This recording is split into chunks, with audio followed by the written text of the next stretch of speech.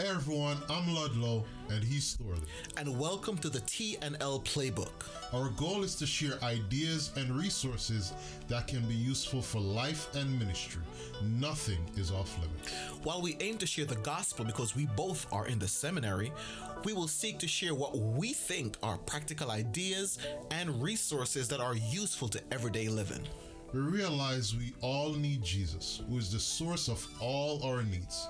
But we still need to live in this troubled and confusing world while going to our messed up churches with our less than perfect families, with way more questions than answers. So this is our playbook for life and ministry. Come with us as we create and share ideas that will help us navigate this game of life.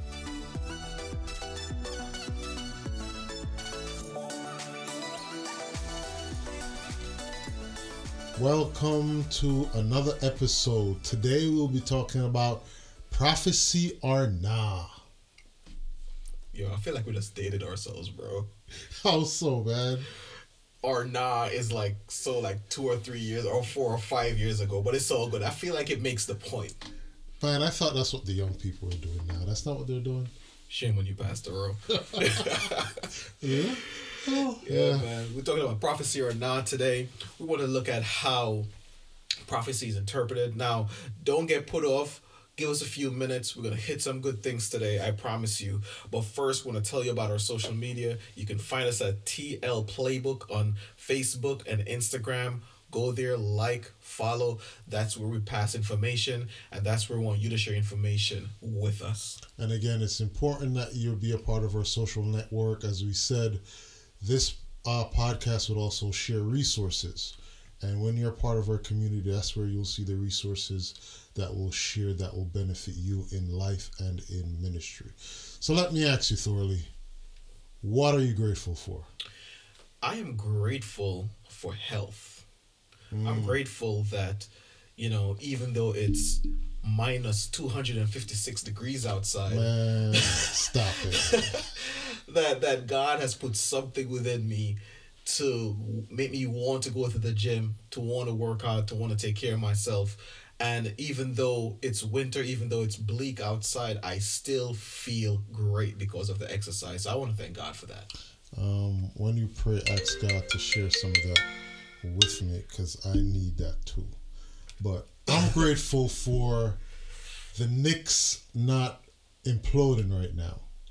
And so that's what I'm grateful for. For the Knicks not imploding. The New York Knicks are doing all right. I'm sure Spike Lee will agree with you, man. Man, a lot of folks will agree with me. I mean, the Knicks will break your heart, but I'm thankful that they're doing okay. It's unfortunately that I'm not in New York or being able to watch as many games as I would like to, but honestly, that's what I'm thankful for right now. All right. We give thanks for different things, and hey, go Knicks, go Knicks, go Knicks. Go New York, go New York, go. Yeah, man. So my question is, since we're talking about prophecy or nah, so what's the word on the street about prophecy, man? Man, I'm hearing some crazy things, and the things that are just crazy. Like I'm hearing about the recent thing with COVID, 5G caused COVID. But we never know, bro. You see, that's my best X-Files. I'm walking around with my phone in my pocket, 5G phone giving me COVID. But the reality is, I mean, there's some myths out there as it relates to prophecy, and those are things that are being spread. Also, the vaccine. I mean, the COVID vaccine, a lot of folks are afraid of taking it because they believe that they're going to use it to implant chips in them, or it's a sign of the mark of the beast. And I mean, those are just some things that you're hearing and you scratch your head and you're like, huh? So those are some of the things I'm hearing. What about you? One of the things I've always heard, and, there is some kind of validity to it, but I feel like it needs to be placed in the proper context, is that we're always hearing, whenever we hear people talk about prophecy, is something that the Pope is doing. And people get shook every time the Pope, stands up to do something, or I don't know, go to the bathroom or something, not to make light of it. Yeah. But everybody gets shook, like, oh my gosh, it's about to happen. It's about to happen now. Every time something happens in Rome, everybody everywhere seemed to get shook. And it seemed as though it is not something that people are afraid of, but it's almost that they're conditioned to want to hear it so they can be afraid. And maybe that kind of anxiety drives them to a deeper spirituality. I don't really know, but it just seems that way. Yeah, but isn't that the wrong approach though? I don't believe that the purpose of prophecy is to make you scared or drive you to a relationship with God out of fear. I believe prophecy is when you hear prophecy, when you see it being fulfilled, you're supposed to get excited. Yeah. Because it means the word of God is true. It means what God says is happening. And if you have confidence and faith in God when prophecy is being fulfilled, it's like that meme I see, I guess it's with Drake, when it's like the up one when he's like, nah, and then when it's right he's like, yeah. I mean, when you, that's what it's supposed to, okay, God, your word is being fulfilled. And so if we teach prophecy right, if it's understood right, it's supposed to get us excited about the God we serve, saying that he didn't just leave us here by ourselves to figure it out. He put some things in his word and he said, these are the things will happen. And when you see them, get excited. It means I'm coming soon and I'm looking out for you. You know what? I really like that position that you're taking, because if I'm on God's team, if I'm all team God, right? And God says it's coming soon, and his word says certain things are going to happen before he comes, but I'm straight with God, then I don't need to worry. Nah. However, if I worry, it's an indication, maybe an indication that I don't want to admit to, that I maybe not be living the life that I'm supposed to be living. That's why, I want to be guilted into praying. I want to be guilted into, you know what I'm saying? Yeah. So it's like we hear this side of Bible teaching that that we hear out there, and it gets people shook and it gets people into this anxiety so they could run to pray, but it's not what the rest of the Bible teaches, that there's peace in God, there's hope in God, there's joy in God. God is our refuge and our strength. And it's almost like these things of the Bible is almost separated from prophecy. And I'm like, hold up, if we're going to go through some time of trouble, don't we going to need some God as our refuge and our strength? Amen. So if we're not studying all of that, and if we're not solid in that, and if we're not singing that, if we're not studying that, if we're not praying that, then what are we going to do when all this trouble going to come?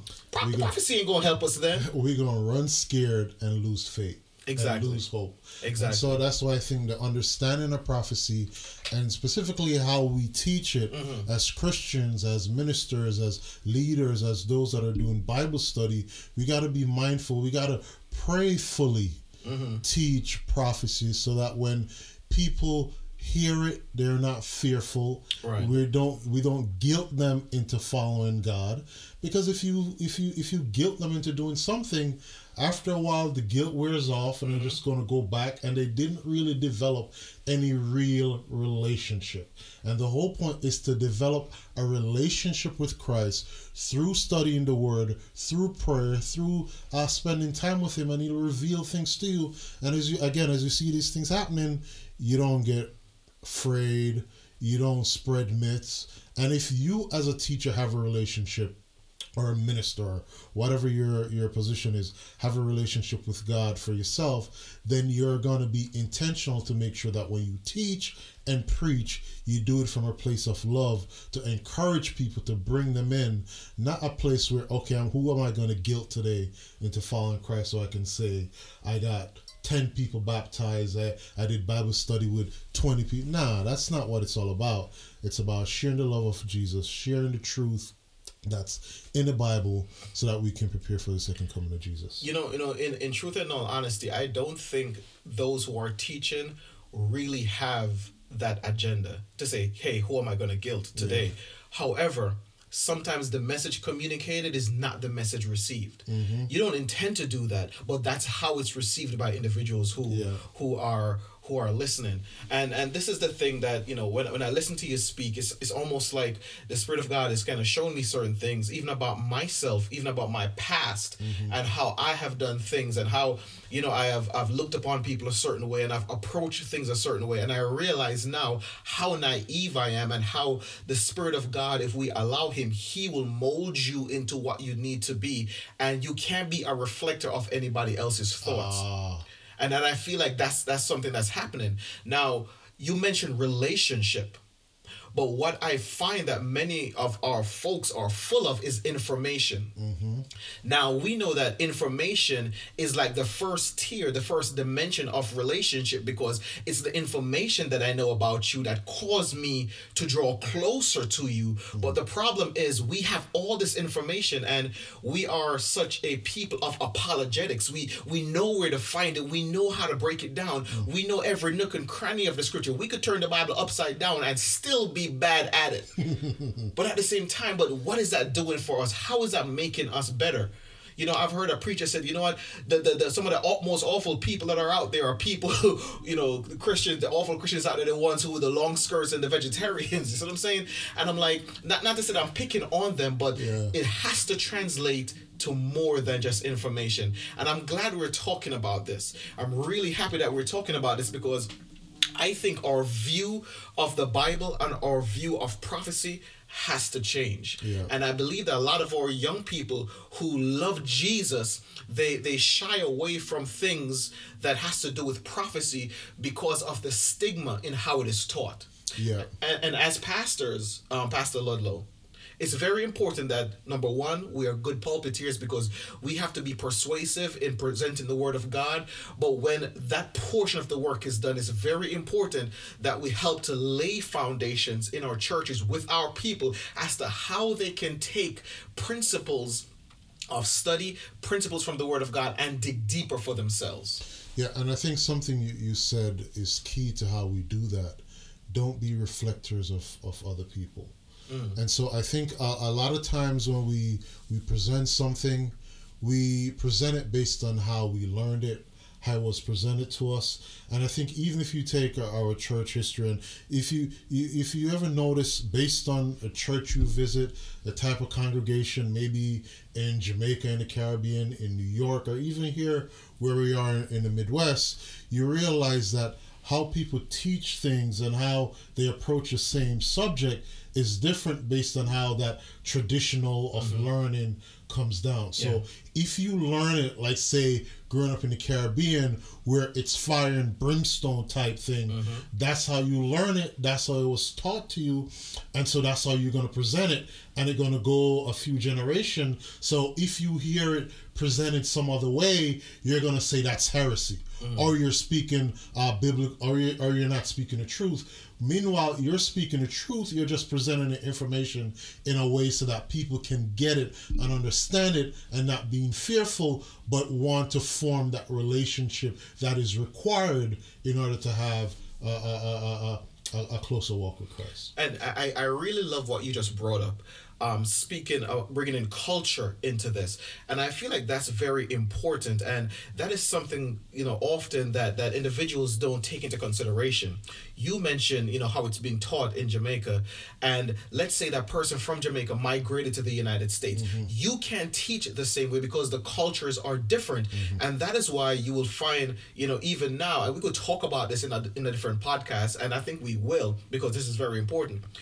There's certain the way how the back homers, if I could call them that, the way how they teach it, the way how they approach spirituality is very different from how their children and their grandchildren approach. And it seems as though nobody can meet in the middle of the bridge.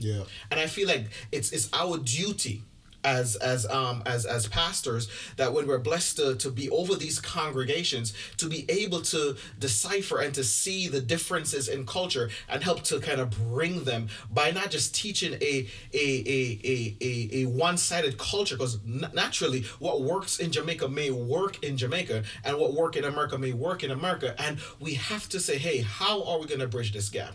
And that's when we bring the principles of study, the principles of the Word of God, and that will do away with all culture right there. Yeah, and even if you say what will work in Jamaica may not work in America. I mean, what worked for your parents may not work for you. I mean, I'm a dad. I got 2 kids, and the way how I was raised, thank God for grace and mercy. But that same approach won't work with my kids. Yeah. My kids flat out look at me and say, at bedtime, I'm not going to bed. No. Am I going to use... You'd have been dead if you said that. Right? Am I going to use the methods my parents use to get me to bed on my kids?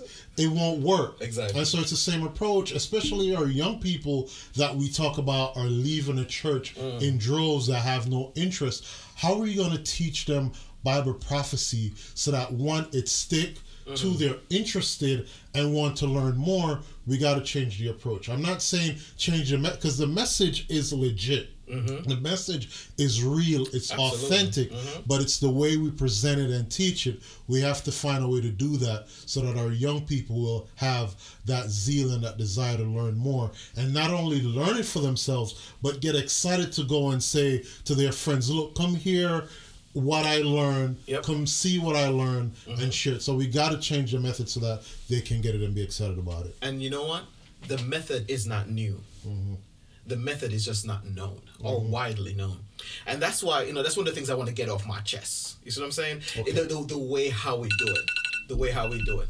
And I think that's, you better turn your phone off, man. All right? That's something I want to get off my chest, is the way how we do it. And I want to start with Revelation 1:1. Right? It's a simple Bible text that we often overlook, and I'm going to talk about some things, and I'm going to be really honest in what I say, because I believe in scholarship, and scholarship is important. When my car breaks down, I go to the subject matter expert. And I feel like if we are pastors, we got to be subject matter expert in the things that we do. We should not be, wrapped around somebody's finger with the thing that we have toiled over to learn, that we have prayed, that we have studied. We should know our craft. And when I look at Revelation 1:1, it says a revelation of Jesus Christ, the apocalyptos. And I'm gonna drop some Greek because that is important, because in our mindset, apocalyptos is where we get the word apocalypse. And if you ask somebody what's an apocalypse, the first thing they're going to do, they're going to give you the Hollywood definition, which is the end of the world, which is incorrect. The end of the world is eschatology, which is a study of end times. You see what I'm saying? So right there, we have a divide in the understanding. So apocalyptos means something to reveal.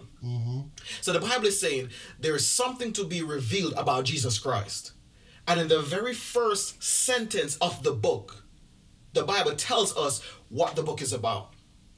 Therefore, if you find yourself in a meeting, if you find yourself in a Bible study, if you find yourself in an argument, whatever, that's talking about end times, and people always like to talk about Sunday laws, and all those things are valid and they will come. But if the heart of that conversation, which is a prophetic conversation, is not to reveal Jesus Christ, then that doctrine is not of God. Amen. And that's true. And again, we all get excited about, this is what I know, this is what the Bible says, and that's good, but does it reveal Jesus Christ? Does it reveal his love? Does it reveal his plan for you? Does it reveal all these things, or does it make you scared and want to run and hide? Because I don't want to serve a God that's fearful, that I have to be afraid of. I mean, if that was what God wanted, he would have done this thing a total different way. Exactly. He would have, when Lucifer sinned, he would have just said, okay, I'm just going to extinguish you where you stand, and then the universe would have served him out of fear. And we have to remember that this whole great controversy is up, especially with us being in the midst of it, is to reveal God's character to the universe. And God's character doesn't reveal a character of fear. It's a character of love, of compassion. The Bible talks about Jesus when he was mixing and mingling with the folks that he was dealing with. He showed compassion. So how can that same God who is showing compassion is going to also make you fearful of him, that you're going to have to walk the straight and narrow? Kind of like, again, when my parents were raising me, look, the straight and narrow, and I put the fear of God in you, so you do what I want. That's not gonna work. You see, I love the fact that you contrasted the Jesus that is supposed to exist in Revelation to the Jesus that's in the gospel and the Jesus spoken about in the Old Testament by David. You get what I'm saying? And Jesus was referred to his rock, his refuge, his strength, a very present help in the time of trouble. That was Jesus to him. And Jesus didn't even come yet. Yeah. But Jesus came and then Jesus left. And we're studying Revelation and there's no Jesus in Revelation. The only time you're going to tell me about Jesus is when, he goes to the throne and then when he's coming back. Is that the only two? No, you need to go back and study. Yeah. Every book shows something about Jesus. And if you're not seeing Jesus, you're not studying it properly. And then even when you look at Old Testament prophecies, when the prophets are given prophecies, it's a warning. They're like, look, Israel, you've gone astray, you've messed up, but there's a chance for you to be reconciled. If you don't reconcile, this is what will happen. But if you do, God will restore you. Yeah. And it's the same thing in Revelation. It's like, look, times of trial is going to come, yes, because again, it's a battle between good and evil.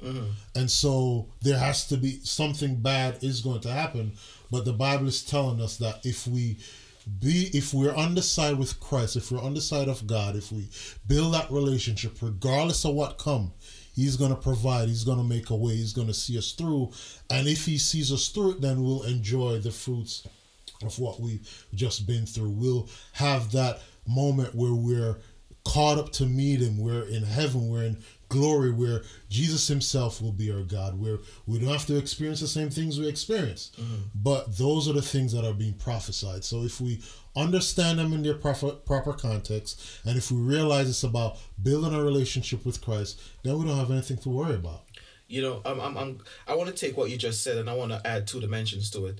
You said understanding its proper context, which means that there has to be a teacher and there has to be a student, right? Now, I love what Ephesians says, and this is the realness of it. And I'm going to read it because I don't want anybody to believe that I'm being disrespectful because I'm in the seminary and I'm being taught and I'm haughty and I'm nothing. This is just the God honest truth. You would not allow me to do surgery on you. No. So this is what the Bible says in Ephesians chapter 4, 11 and 12. And he personally gave some apostles. I'm not an apostle. Some prophets, some evangelists, some pastors, and some teachers. Why? For the training of the saints.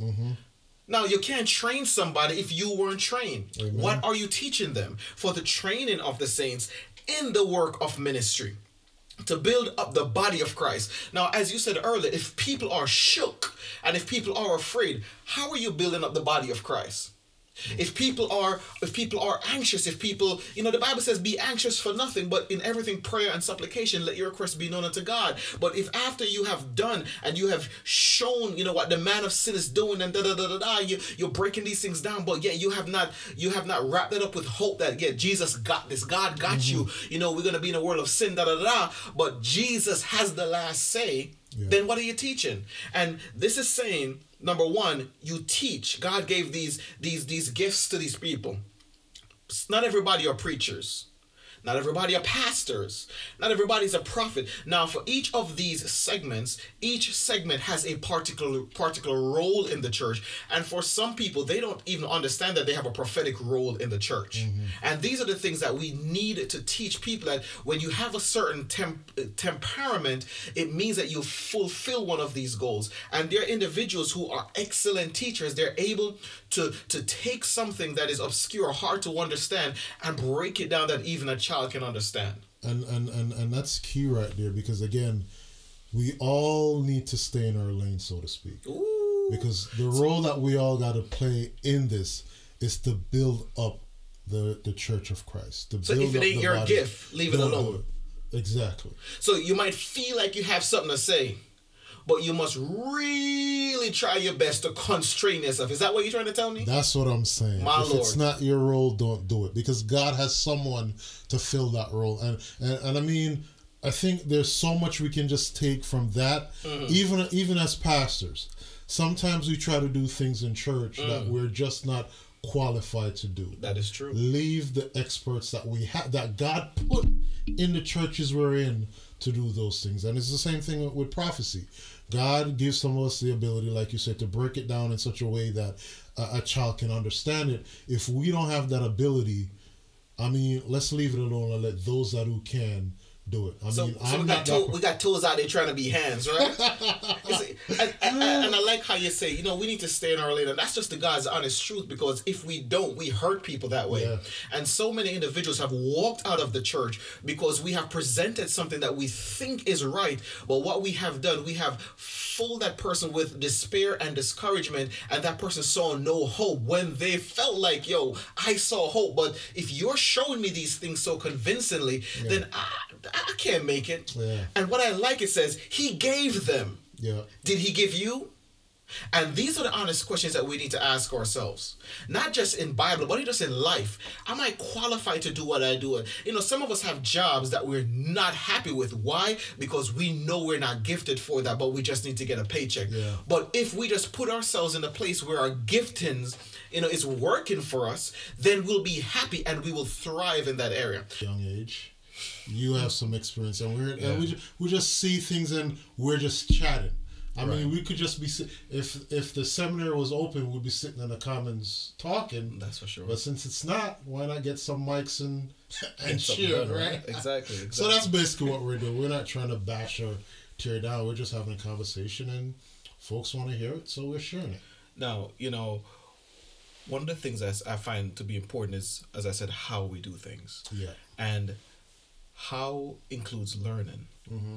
And we have to understand the approaches that are there, the ones that are right. Mm-hmm. Now, one of the things that I've learned in Old Testament, New Testament, and even in eschatology, which is the study of end times, is that as Seventh-day Adventists, we use what's called a historical grammatical approach, which means that if something was written, we study the history.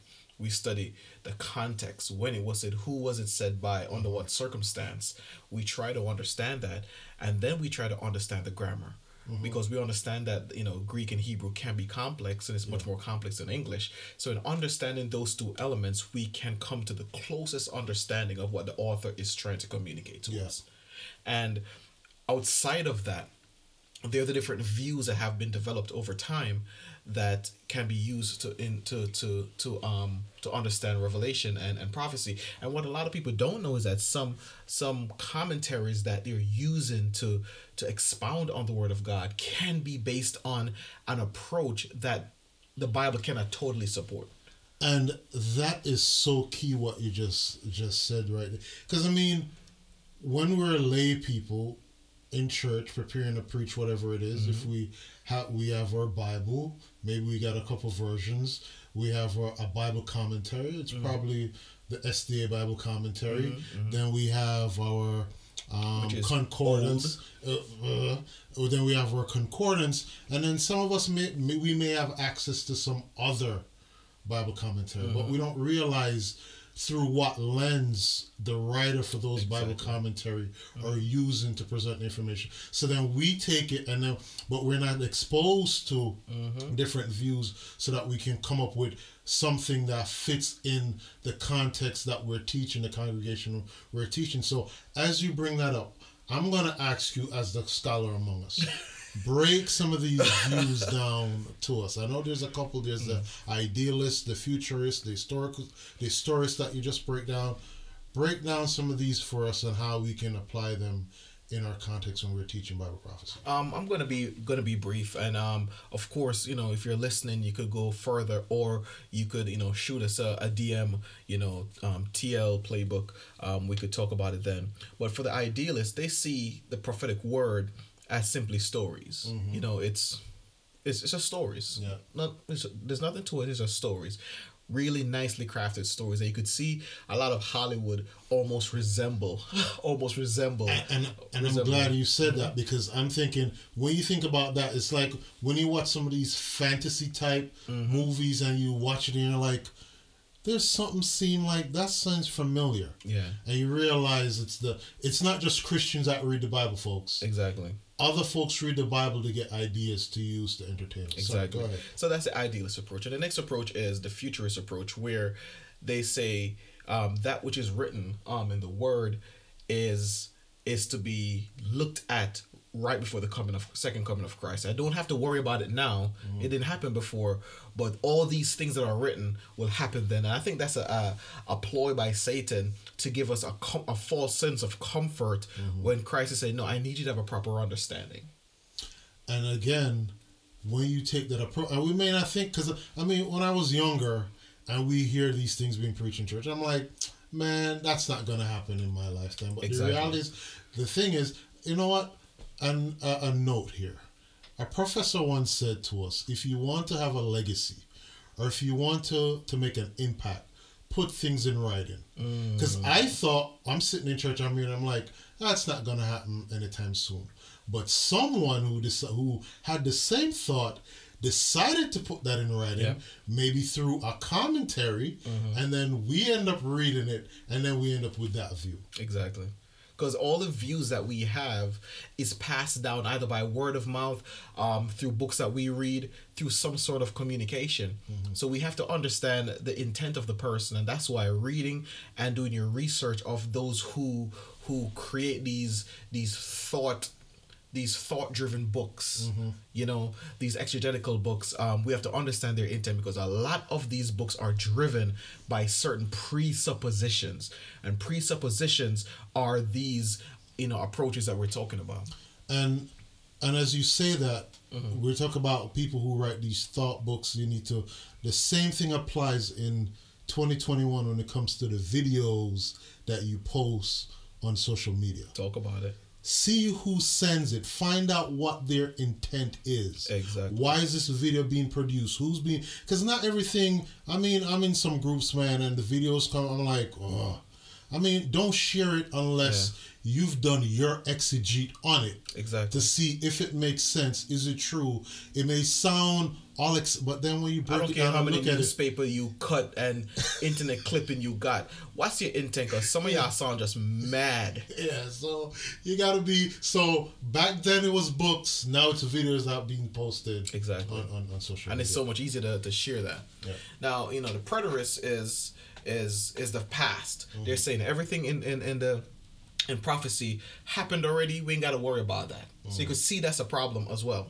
But the historicist, this is where what we believe in, which says historicist approach believes that what John wrote, a portion of it had to do with his time, especially like the first 3 books speaking about the churches, right? And from that point forward, it goes into the future. So it's his present going into his future, which is where we are up until the coming of Christ. Now, this is where my fear is. When we take a book, like we spoke about the puzzle, when we take a book just to study a book by itself, if we're not careful with the material that we use, with how we approach it, we could end up, without even knowing, studying it from, for example, a preterist standpoint. Then when we put it back into the puzzle to try to see the big picture, it doesn't match up with what's around it, because what we're doing, we are not studying the piece in light of the whole. And sometimes studying the piece in light of the whole may be more difficult. Sometimes it's not a mere line upon line. Sometimes it takes some grammatical study. Sometimes it takes some what's the term I'm looking for? Some certain methods of understanding prophecy, and that is why you need to be taught. And that's why the Bible says to some he gave teachers. Why? Because these individuals understand that if I got this gift and I feel the burden of being proficient in this gift, I am going to learn as best as I can, so I can take what I was taught and distill it, so everybody can see Jesus in light of how Jesus wants to be seen. Yeah, and that's key. At the end of the day, it's all about Jesus. Yeah. Does it reflect Jesus? If it doesn't, then you need to reconsider that. And again, the Holy Spirit, man. Spend time in prayer. Yeah. Agonize with God. Ask God, reveal it. Think about Daniel. Daniel didn't understand. He prayed about it. And God sent him the answer. It took a little while because obviously the devil didn't want him to get the prophecy. So it took a little while. But I mean, as we said earlier, the Bible says, Don't be anxious for anything, but with everything, with prayer and supplication, make your requests be known to God. And I feel like that's a fitting way to wrap up this session on prophecy or not. So the answer to that question is absolutely prophecy. Prophecy is a beautiful thing. It tells us of where we're going to go. And I love what the Bible says. Surely the Lord will do nothing but reveal his secret unto his servant, the prophets. And the Bible says in the book of John, I tell you these things before they come to pass, that when they come to pass, you might believe. That's beautiful. That's God saying, yo, I'm going to hook you up by giving you a heads up. That's an awesome God to me. And isn't that, and that's the whole point, right? Exactly. God didn't just leave us to wander on our own. It's the playbook for the end time. There you go. The playbook for the end time. So thanks again for listening. Check out our social media.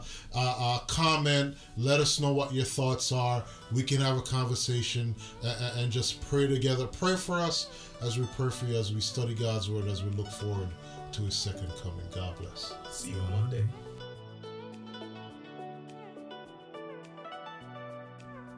Thanks for listening. Please look out for a new episode every Monday.